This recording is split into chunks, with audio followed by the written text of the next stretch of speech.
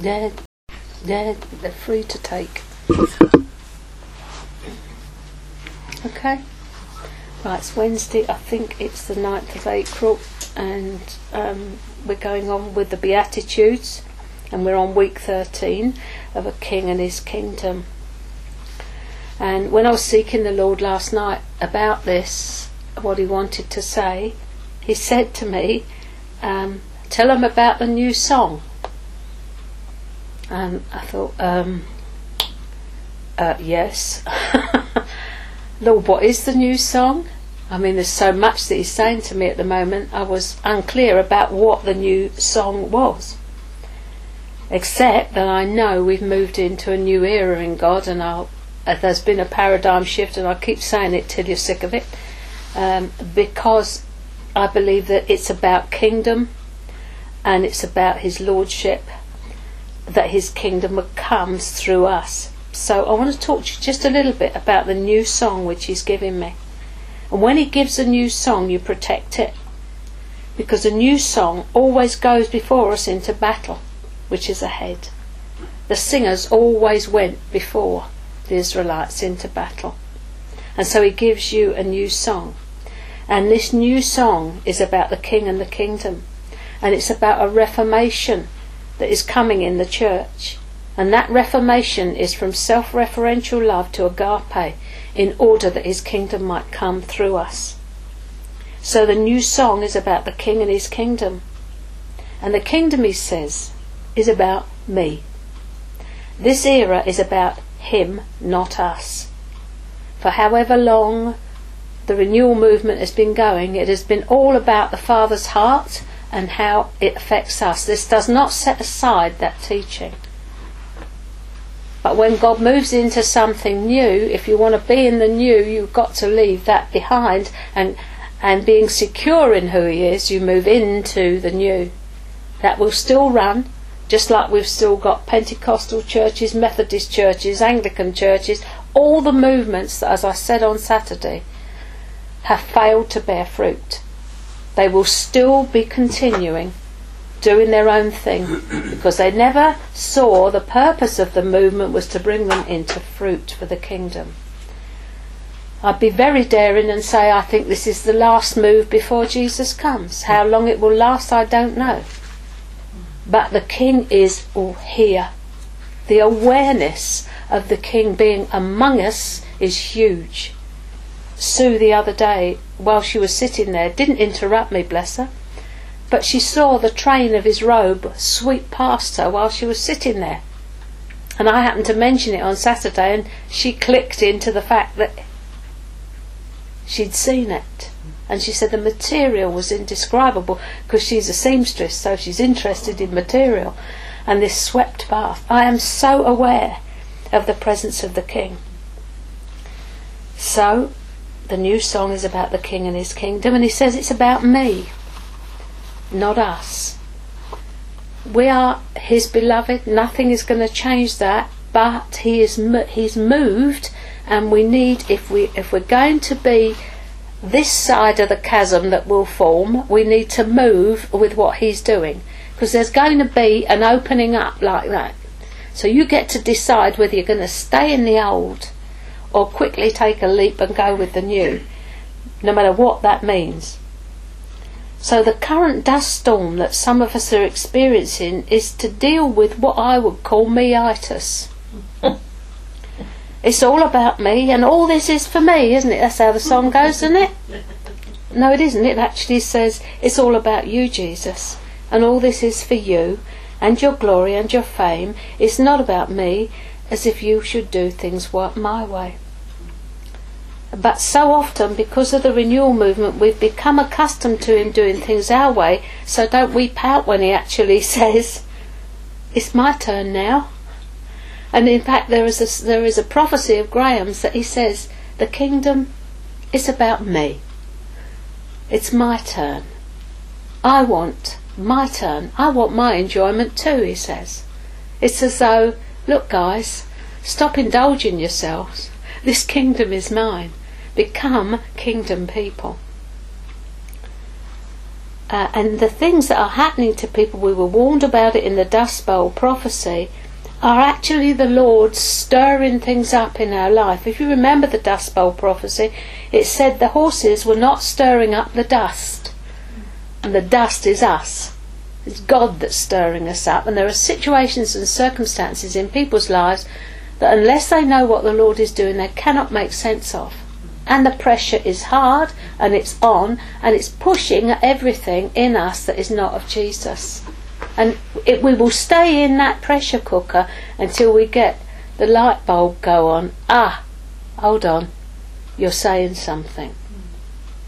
The phone calls we have, people absolutely in tears because this is happening and that's happening, and suddenly there's been a this, and I'm in that again, and you're trying to make sense of it for them. Look, you need to get above this and see what God is doing. It's not about what's going on the ground. Someone rang this morning. It was Jane. She's fallen down the stairs in her boots, up the stairs in her boots, hurt her knees and her back. Been to the osteopath, no good. Going on holiday next week, wants back put right, please pray. And Joyce rightly said no. I can't. What's God saying? Oh, well, he hasn't said anything. I think I've got to get fit. No, sweetheart. It's not about you getting fit so that you can enjoy your life and keep going the same way as you're going. A husband hurt his back a few weeks ago. I wanted to make sense of that for him, but he wouldn't come near nor by. Now he's dropped a computer on his foot. So between them, they're stopped. But they won't ask why. What they'll want is a healing. And God's saying, no, lovely, I'm trying to get your attention through these circumstances, because you and I can make some headway, we can make some growth together if you can see everything is coming from my hand for a purpose. So okay, why am I allowing this? I said to Mick, we need to ask in these days what to pray. Someone the other day, I'm desperate again. Will you pray for me? I said, no. What? Suddenly they're strong, you know. What? What do you mean won't pray? I said, I've just told you. The Lord has just said to me, I'm off personal ministry. I can't pray for you. Well, pray for this. Right, I'm in a terrible state. But you're always in a terrible state when you come on the phone. So that went down like a double rat sandwich, as Graham Cook would say. And a lot of things I'm having to say are going down like a double rat sandwich. But in amongst all this, I can see Jesus with a great big cheesy grin, and for me, it's got to happen. I've got to disengage from what I've done for the last 15 to 20 years to go into the new that He's calling me into. Because what is actually going to happen is, I believe, He's going to release an anointing in company, in groups. So that I say to them, come to the conference, God will touch you. Do they come? I can guarantee whether it is about what your problem is or not, if you sit there under the Word will do its work. Don't want that, want a quick way. I'm sorry, see you next time round then, really, bless you. I love them, but there's nothing I can do about it, because I want instant coffee, put it in, turn it round, and can I have it, please? Fast food, isn't it? Yeah, fast food. And God's saying, no, I'm still going by camel, not Concord, so you've got to learn my ways now. It's all about me. I want to enjoy the journey. I had someone here last night. Had a vision years ago. Not seeing it come to pass. Got eyes on vision, not on the journey. You can get so taken up with where you think God's going to take you that you forget to enjoy the in-between. You know. And I said, being ever popular, well, maybe He gave you that so that you could draw a circle around yourself and say, make me like that, Lord. Because you'd had this vision of how church should be, that the love of God will be pouring out of each person and we'd all be flowing together. And I thought, yeah, lovely, but it ain't going to happen in this life, darling. So she's gone round looking, and that's not right. You're not right. That's not right. That's not right. So I thought, well, eventually then you must come to the conclusion, maybe that vision didn't mean what I thought it meant. Maybe it means something different. Now for me, when it was told to me last night, which is the first time it's been shared, over about 12 years would not be an exaggeration, I thought, until the word of the Lord came, the word of the Lord tested him. God was waiting for you to say, I want to be one of those people, Lord. I want to be broken bread and poured out wine for the rest of the body. So do with me as you will. Put me at whatever you want, so that your life can flow through me. Because that's what they were talking about. Of course, that has never occurred. What's actually happened is, no, you haven't got it here, so I can't fellowship here, this isn't right. I'll go to another church. No, they haven't got it there. God will let us go through this for as long as we like. I said, I think, didn't say it to the person, I said it to Joyce, I think it's the mote and the beam. Trying to get the speck out of somebody else's eye while there's a plank in your own. God is always wanting to deal with me. He's not actually trying to deal with Carol or Mick or Joyce or Trish. It's me he's dealing with. Whenever he says anything, it's me, it's not the other guy. So, fundamental lesson number 1, that. Anyway. So, we've become accustomed to him doing our things our way, and we don't like it. So the new song he's given me is about the King and the Kingdom, and I expect it'll be about as popular as a rat sandwich. About the supremacy and majesty of the King that we serve, the Eternal One, the Most High God, possessor of heaven and earth. As Graham Cook says, you can't talk about him except in superlatives. And the other thing is, I believe he's preparing a priestly bride who will minister to him. Relationship vertical before it's horizontal, and out of that will come ministry to others. So as I said, in a minute I'm going to give you these scriptures which I'll ask you to read and allow him to convict you, and he may convict you of something, of what he's saying to you right now. And so write down what he's saying, and then we'll come back together. But if you don't want to share, that's fine. But if you have things that arise that require prayer, then let us know, and I'll split you into pairs to pray for each other. So what we're going to do is to let the King be himself amongst us this morning, no matter what that will look like. There's just one thing I want to say, that some unbelief is because when God asks something of us, it feels as though he's wanting to steal something from us. Because all human love is self-referential. What's it going to cost me? What does this mean to me? How much is this going to hurt me? So I'm asking you this morning, what is your agenda with God? What are you trying to get out of him? And before you protest that you aren't going to try to get anything out of him, ask the Holy Spirit to convict you of your agenda in your current circumstances. One of the Eros giants is having a hidden agenda. So I thought we'd look at that one first. This lady last night, you see, I said to Joyce, she's got a hidden agenda. That's what she's got. I want it like this. And I'm looking for it. Hidden agenda. Everywhere I go, I'm looking to see if this is what I'm looking for. Who's central? So one of the Eros giants is having a hidden agenda. And the new song, I believe, is about the agape love of God being manifested in us and through us, because he cannot do through you what he's not been able to do in you. First on you must that hand be turned. And so always when we begin to really go deeply with God, the word begins to cut, and we cannot avoid applying it. Or we can run away and think, I've got away with that one, and then you do a circuit and come back to exactly the same place. The Israelites left from Kadesh Barnea, and 40 years later that's where they turned up. Round and round.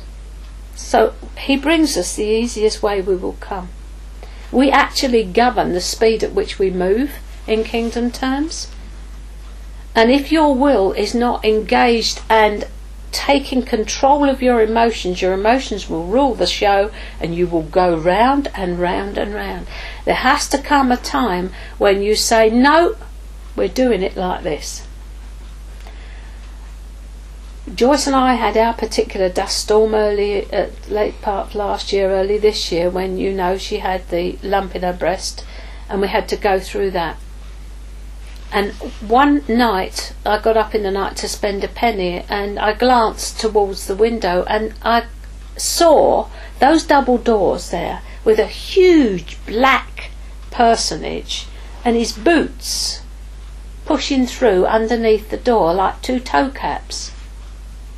So I did what every good Christian would say, do. I said, buzz off. Went to spend my penny, went back to bed. Next day I said to Joyce, I think we better pray about that. And we both got the same word, spectre. What that was a spectre of fear trying to invade this place. But I had determined in my heart that I was going to push fear away, because fear and faith are incompatible. Did you know that? You can't walk in faith and in fear at the same time, because the fear will overtake you, overwhelm you, and paralyse you. So I had to kick, and it's in the night watches, isn't it, when it comes to you. Suddenly you're gripped with this thing. And I just had to say, I am not having it. And I kept, with my will, pushing that away. I'm not going there. I'm not imagining what could happen. I am not going there. I'm standing on what I believe God has given me to pray and to say, and that is that. Don't ever think that there's going to be no battles, because every one of us is in the army, whether we like it or not. Some of us are foot soldiers, some of us are cut out for generals. But if you're a general, you're going to be winning some battles on the way, I'll tell you. Because you have got to win the battle of the flesh first, before God will let you loose anywhere near where the enemy is. Because if you can't rule your own spirit, you certainly are not got your sword the right way up for fighting the enemy. I don't like it. I have to say, I would like a quiet life. Roses round the door. Someone had a picture for me. It was, I see you on a hilltop overlooking the sea, and there's a little cottage behind you and you're painting. I thought, I wish. I don't somehow think that came from the Lord.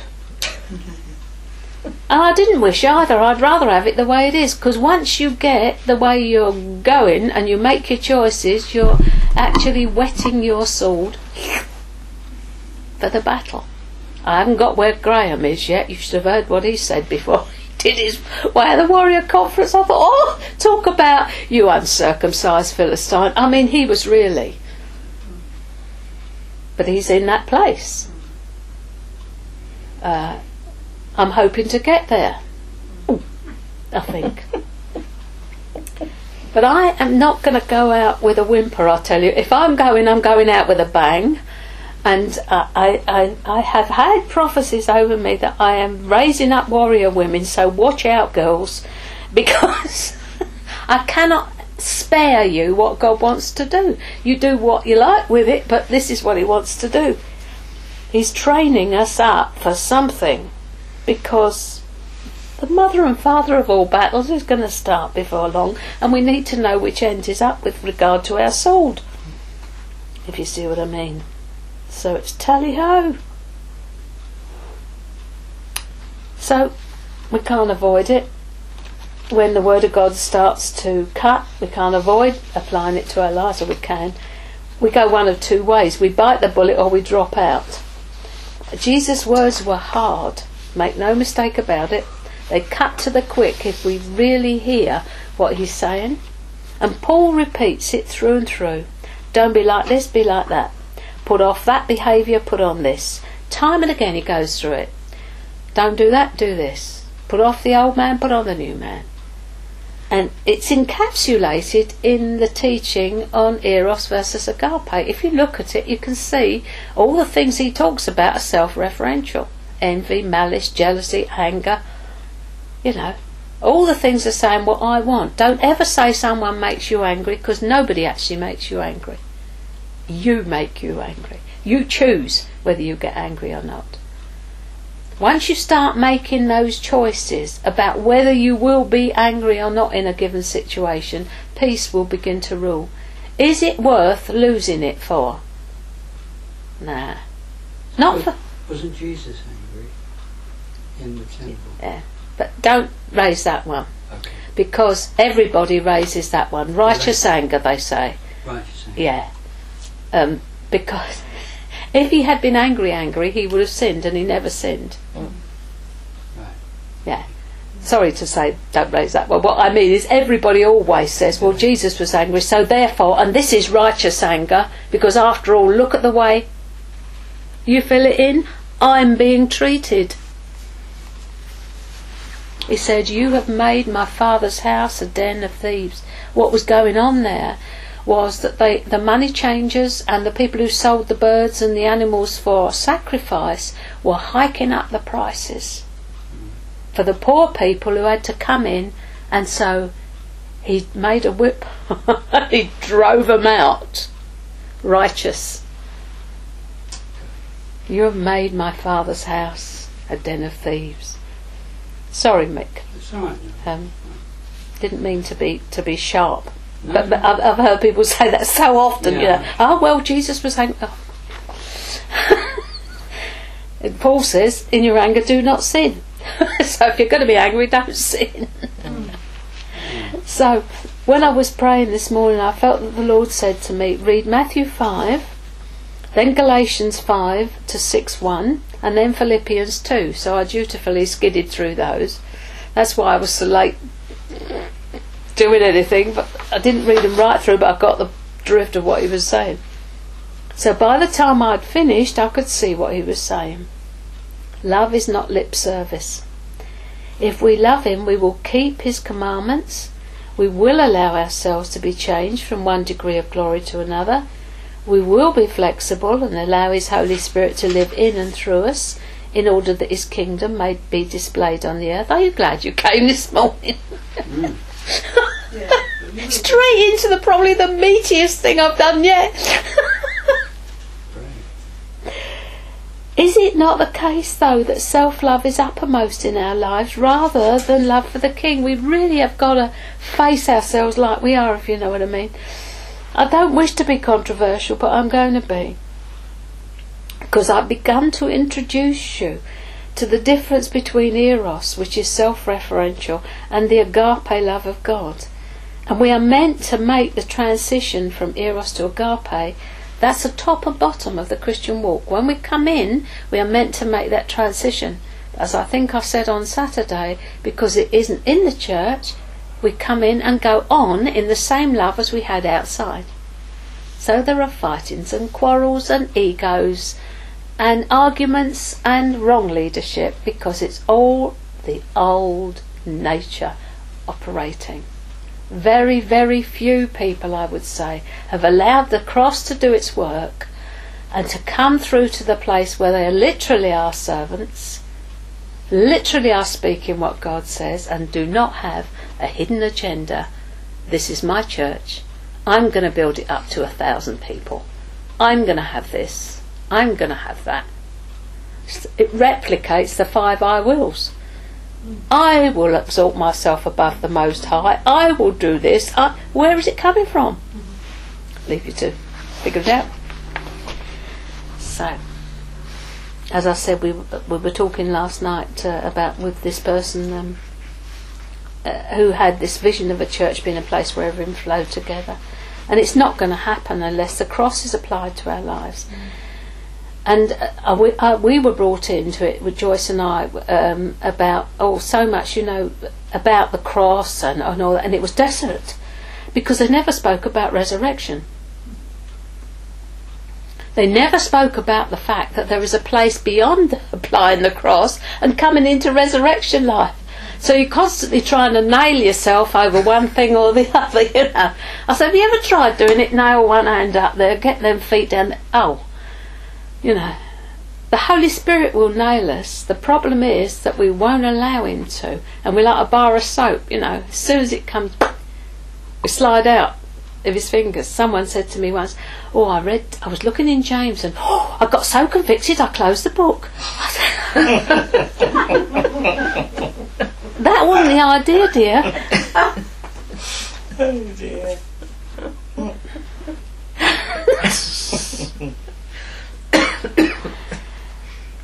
The resurrection life is our portion. Resurrection life is what Jesus came to give us in this life. Dominion. Coming through into everything he won for us.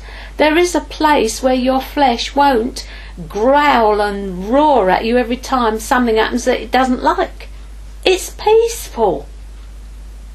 I can remember dancing a fandango on my own coffin. Shut up, you. Stay there, stay down, shut up, you're dead. I can remember doing it. You know, the joke is, isn't it, the trouble is with the living sacrifice, it always was to crawl off the altar. But it does. We do. I've been on here long enough now, Lord, can I get off? That's why it says, present yourselves a living sacrifice. It means every day, same thing. Up you go, get on the altar, let him burn a bit more off. What was it? Burnt flesh. Put it on the altar and watch it burn. Let the Lord smell that sweet sacrifice of burnt flesh. That was Crosby and Ken Norberg at Follies. A burnt flesh. And he spelt it P-H-L-E-S-C-H, a burnt flesh. So, living sacrifices. See, what's happening is, and as I said before, as I pondered this person's vision, I felt he was saying that was the perfect church, where everyone was willing to lay down their lives for the other, and that in every generation there are those who make the conscious choices to go the whole way with God, to become disciples, not believers or followers, but to lay their lives down for the sake of the gospel. It's unlikely in this country we'll ever actually be martyred for our faith, but have you ever considered what your response might be if someone broke into a church one Sunday morning and said, denounce Christ or you're goner? Right early on in my Christian walk I was following some teaching that turned out to be false, but he caused us to think about our reaction to that. Petrified the life out of me. Absolutely did. I thought, my word, is my flesh alive or is it? I mean, self-preservation is an instinct that we have. So I remember addressing this question before the Lord and really examining whether I was prepared to lay my life down for the kingdom. And I believe in these days the word really has to become flesh on us, or we will never see his kingdom come in the way we all desperately want to see it. It says in Daniel, I've got the scripture reference here now, in Daniel 11 verse 32b, that those who know their God will be strong and do exploits, and this will never happen without us making that transition from self-referential love to the agape, self-giving love of God. And he will do it. If you're determined, the Holy Spirit will take you at your word. And as a lot of trouble we've seen pop up since people, I believe, probably on Saturday, prayed the Lordship prayer. I gave them another one that was in alignment with to bring themselves into alignment with God, and Lord, change my love prayer. And within hours almost we got a phone call, 7:30 on Sunday morning. That's when we got it, from someone who just couldn't, been awake all night, tormented. She'd blown her stack with her husband and told him everything that she thought he needed to know. And I said to her, have you ever thought of just sitting down and writing down the things you do love about him? instead of everything that he can't be for you. Have you ever thought of doing that? Because while you're trying to get out of him that which he patently can't give and is not meant to give, all you're doing is closing up the fountain, because he will withdraw, because it's so accusatory. You're not this for me, you're not that for me, you can't do this, you can't do that. It's so accusatory that it's like shutting his fountain down. So she said, I know, you're right. And I felt that I was not to speak to her again, but Joyce spoke to her. It was so funny. I had a dream recently. I didn't go under the... And in this dream, Joyce and I had driven up outside this house, and I went to the doorway, and it was like a council house, really, because it was all cement, and the door recessed, and a sloping path here up to the thing with mud on it where the kids had been in. They'd been scraping their feet at the mud. You know, you see this in the dream. So the door, I knocked on the door opened, the kids were there. They were about 13, 14, and who do you want? I want you. Can I speak to your mum? What's her name? I said, I don't know her name, but I need to talk to your mum. You do know her name, you do know, and a bit in the background I could see her. Anyway, this went on for a minute or two. And then suddenly she pushed past the children and said, I don't want to speak to you, I want to speak to her. And that was Joyce. The phone rang. And this lady said, can I speak to Joyce, please? I thought, yes! So she pushed past me and spoke to Joyce, and I was greatly relieved, because I'll be too strong for a lot of people. Anyway, here we go then. Oh, I've got enough of these. 1, 2, 3, 4, 5, 6. 1, 2, 3, 4, 5, 6. Those of you listening on the CD, this is in the Amplified. You need to look up Matthew 5, and you need to look up Galatians 5, right the way through to verse 1 of chapter 6. And finally you need to read chapter 2 of Philippians down to verse 16. So those are the 3 things you need to be doing. Okay. Right. So it's one of each, girls, all the way round, and boys. One of Matthew, one of Galatians, and then go where you like and stop, as I say, when God speaks to you about it. Be blessed if he doesn't speak to you. Thank you.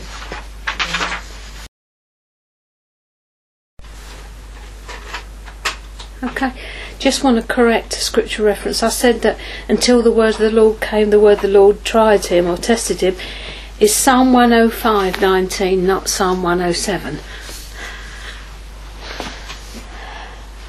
That's it. Am I right sitting here? Yeah, lovely. It'll pick up, yeah. Okay. Mm-hmm. Right, so we're getting feedback now from what happened when people went off and read the scriptures, and this is what the Lord spoke to Gina. Right, it was in Matthew 5. I was particularly struck by the repetition over and over again, regardless of their outward conditions. This is particularly pertinent for me right now, as my outward conditions have taken me so far out of my comfort zones that I have on many occasions wondered if I'll survive and make it to the end. But the Holy Spirit is showing me that the focus is always on Jesus, and as we stop focusing on the circumstances, but focus on him and his goodness, and not lament over the whys, we will be blessed with all God has for us.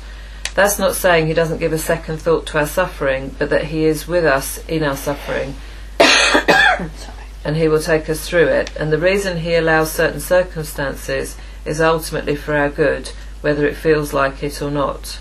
The circumstances have occurred because we are in bondage to fears, or were in bondage to fears and insecurities, and Jesus doesn't want us in bondage because he came to set the captives free. I feel Holy Spirit really impressing on me that, like when you have some tests carried out where something has to be inserted in you, or something like a lumbar puncture, the more you relax and go with it, the less the pain. In the same way, as you go through whatever, if you relax and have the faith that Father will see you through, no matter how painful, the reward at the end is huge freedom and becoming the person God always intended you to be. You become secure being you because you are secure in the Father, and the foundation is rock solid because He is the rock.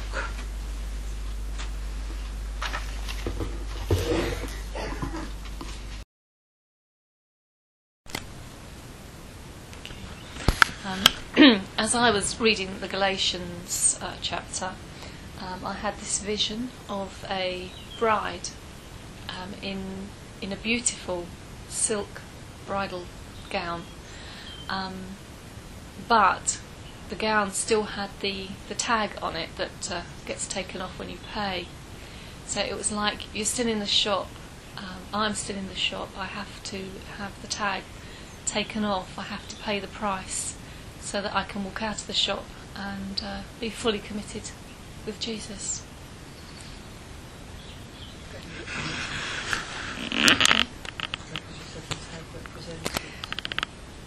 And yeah, the tag represented the price you needed to pay, does it? No, the tag represented the bondage. The tag represented the bondage, that you're still in bondage to the shop, or whatever you're in bondage to. It's for me it was to other people telling me what I can and can't do. So, but for everybody it's different. Yeah, you had another bit as well, because you spoke another bit after you spoke the first bit.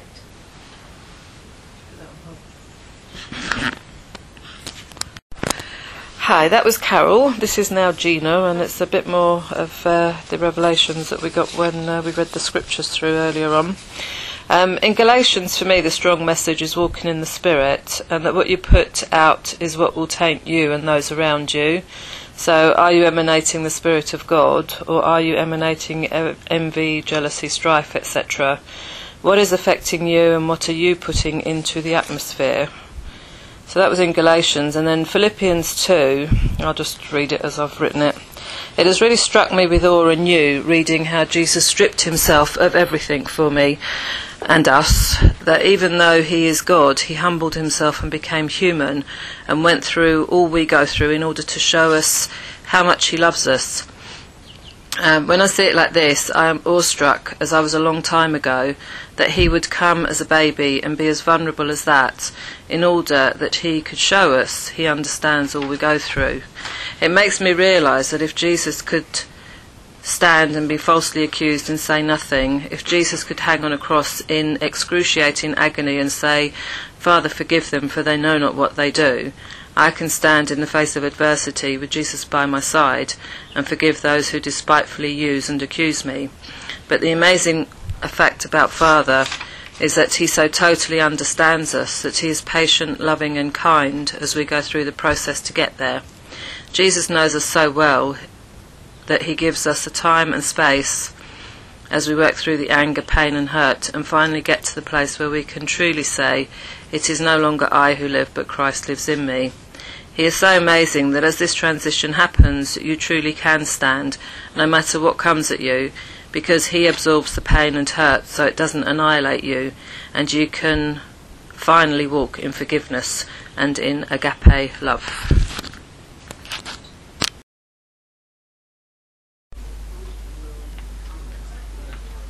Okay, are we recording? Yes, thank you. Grace has got a prophetic word that I've asked her to read, so this is Grace now. Okay. This, I was saying, it's all to do with the Lord's vineyard. After communing with me, we were just having a time of fellowship together, myself with the Lord. He took me for a walk, showing me his vineyard, his beloved vineyard. He showed me the cluster of baby grapes, how healthy and fresh they were looking, how content they were. Then we walked further afield. He showed me grapes that were more advanced in growth and development, looking unkept, not enough sun and rain, and not enough tender loving care. He pointed out grapes that should have been ready for the wine press, but was discolored, lacking in shade and texture and vibrant. They were limp looking. The Lord said to me, these grapes were not being stimulated. They were still being fed baby food. He said there was a lack of balance in their development, not enough key workers to meet their needs, and he also said there's a change coming. As we walk along, I could feel his sadness. As we were walking among the cluster, I was amazed at the care the Lord took as we went along through the vineyard. Not even one of the cluster of grapes got trodden on or crushed. Something else also amazed me. I was acutely aware of the way the baby cluster of grapes was aware of the Lord's presence. They were bursting with joy as he walked along among them. But the older cluster, their senses seems to be duller. It took them longer to recognize the Lord's presence among them, and their reaction was slower and sluggish. So, To be continued. to be continued, I'm sure, because I feel there's more to say. Brilliant. Thank you, dear. Mm.